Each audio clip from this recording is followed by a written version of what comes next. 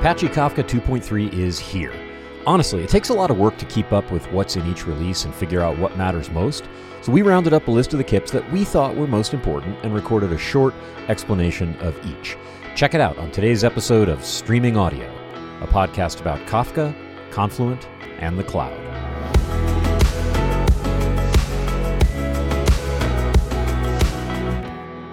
Hi, I'm Tim Berglund with Confluent. I'd like to tell you a little bit about what's going on in Apache Kafka 2.3.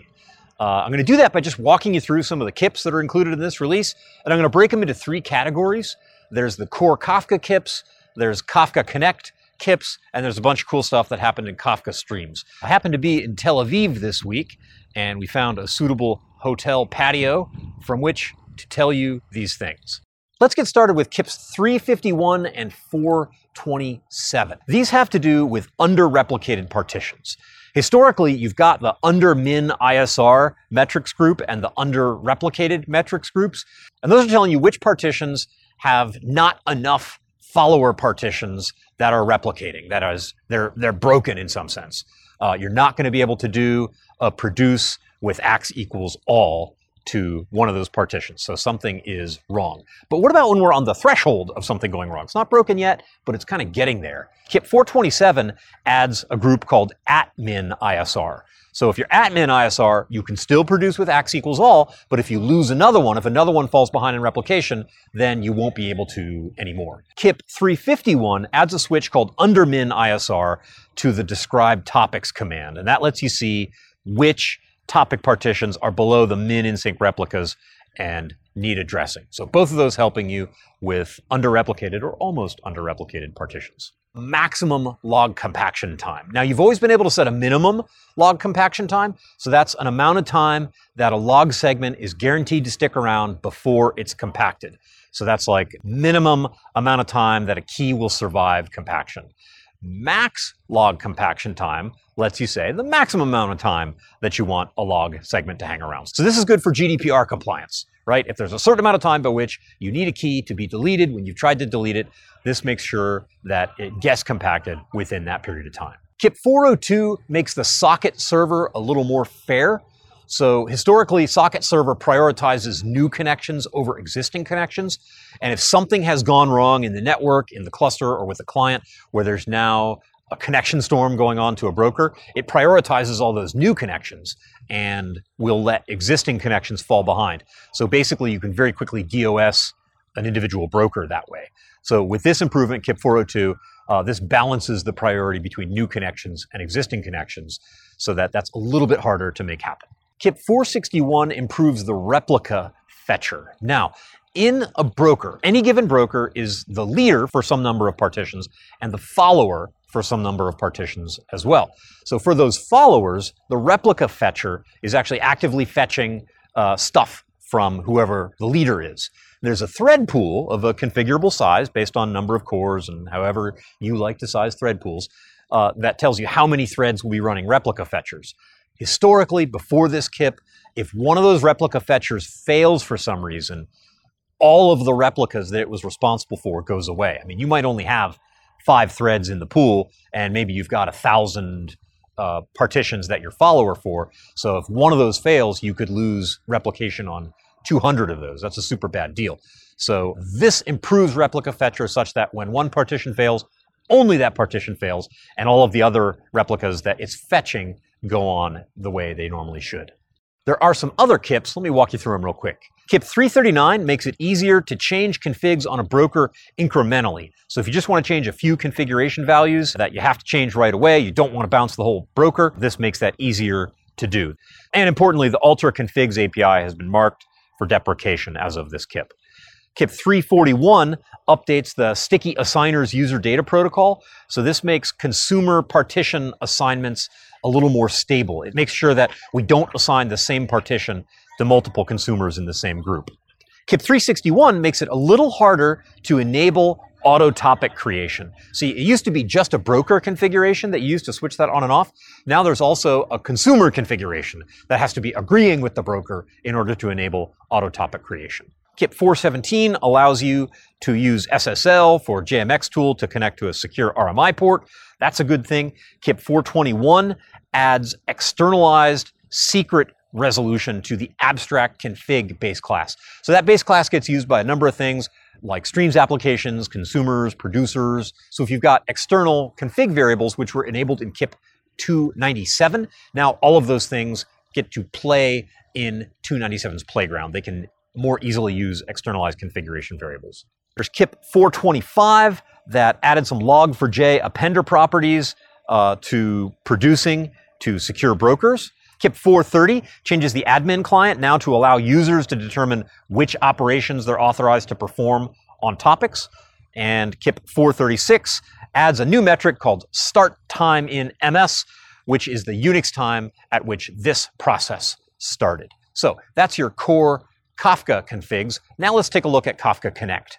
The first Connect KIP is 451, incremental cooperative rebalancing. So historically, if you change the configuration of a connector, that causes a rebalance across the cluster, and that rebalance stops all of the other running tasks.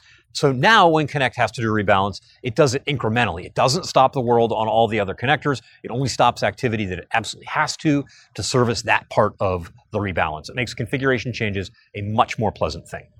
KIP 449 adds connector contexts to the log. Now, there's a few different threads and thread pools that are involved in Kafka Connect activity, and they're all emitting logging data asynchronously. So to untangle that can be a little bit of a pain since they're not necessarily in the order that you want them to be in. Well, KIP 449 adds some context, as you can see here on the slide, tells you about the task, the connector, sort of what's going on, and that lets you string those log messages together in a reasonable way. A few other KIPs for Connect. There's 454. That expands the Connect cluster state interface to help make the configuration change API a little bit more uniform. And it includes additional items like the configuration connectors, configuration of tasks, ID of the Kafka Connect cluster in that interface. This cooperates with KIP 285, which enhanced Connect REST extension plugins. So this is continuation of improvements to the way we configure things in Connect. KIP 458 is called Connector Client Override Policy. What it really does is lets you set a different principle by which each connector will authenticate itself. And so that lets you set their authorization policies in a more fine-grained way. KIP 465 is super cool. This adds the expand query parameter to REST endpoints in the Connect REST interface that would have just returned, say, like a single connector. Normally, you get a list of the connectors, and then for each one, you query each one. So you have to do this n+1 REST interaction, which is unpleasant. Now you can add this expand query parameter, and that will return you an array of those things, so you get them all in one shebang. So that's Connect. Next, let's take a look at what's new in Streams. The first Streams KIP is 258, and this adds the timestamp, the event timestamp, to the stuff that's stored in RocksDB or to the Kafka Streams state store. And really, this is laying the groundwork for a bunch of new future features. There are some new things we're going to be able to do with K-tables. So by itself, it's kind of like this infrastructure change under the covers, but you'll see a lot of future KIPs refer back to this one. So super important. If you care about streams, if you watch the internals of streams, keep an eye on this KIP. Things are going to happen as a result of this. KIP 428 adds an in-memory built-in window store. So one of the cool things about the state store in Streams is that it's pluggable. And some of you have plugged in your own implementations either just to play around or because you've had to do something that you didn't like what the default RocksDB implementation did. So that's all totally pluggable. Now you have this default in-memory things. This is great if, say, you're just playing around locally, you don't want the overhead of RocksDB running, or you have some other reason that you want things to be in memory, you've got that implementation already there for you. KIP 313 was halfway implemented in Kafka Streams 2.2, and now the other half lands in 2.3. The first half was a method called flat transform. Now, flat transform is a lot like flat map, except it kind of brings processor API functionality into what we call the Streams DSL. Now, you used to be able to break out into the processor API, have access to the state store, do all that processor API stuff, and you could do flat map-like functionality in there, but not in a type-safe way like flat map gives you. Flat transform is a method that gets you access to the state store, gets you access to the processor context, lets you do all those processor API type things, but it's type safe just like FlatMap is. So you have a defined transition from this key, this value, to that key and that value in flat transform. So that was, again, in 2.2. That's already there. In 2.3, this work is continued with flat transform values. So flat transform values is to flat transform as flat map values is to flat map. In other words, it doesn't touch the key. So this is a way of transforming only what's in the values in this type-safe way that kind of bridges you to the processor API world and is not going to touch the key. So the key remains the same. There's no repartitioning. You're just transforming the values. So kind of a cool thing and interesting to look at the bridging of the processor API world and the DSL world. KIP 328 lets you suppress updates for K-tables. So when a K-table is changing and there are new events coming in and they're being processed, they're being put in the table, by default, for every event that comes into that K-table, an event is emitted, a message is emitted for that K-table. This lets you suppress that until the end of the window. So if you just don't want the underlying topic to be touched, you don't want that flurry of messages going out to it to be compacted later, you can suppress that until the end. KIP 331 adds default implementations to close and configure to the serializer, deserializer, and SERDE interfaces, leverages the new Java default interface stuff to implement close on all those by default. KIP 442 makes threading a little bit more stable by returning to the default max poll interval in streams. KIP 443 cleans up the way streams repartition topics are created. Remember, sometimes streams will have to repartition something, and if it's doing that, it's creating topics under the covers, and the default segment milliseconds and segment index bytes are returned to the defaults. So the way log segments are managed in those topics will be the broker default and not anything special.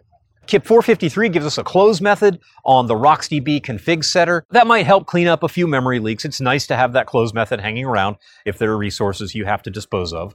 And finally, KIP 462 switches us to a thread local ID. This is totally an internal change to the threading model, but it's going to make it easier to support static membership in a future release. So this is another one of those KIPs that's like this little infrastructure change under the covers, but future KIPs are going to refer back to it. There's things we're going to be able to do in the future that will draw on that. So anyway, that is 2.3 in a nutshell. That's the stuff happening in Core Kafka, Connect, Kafka Streams. I hope that gives you an idea how to think about this release, how to focus on what's important, and helps you make cooler things with Kafka. And there you have it. I hope that was helpful to you.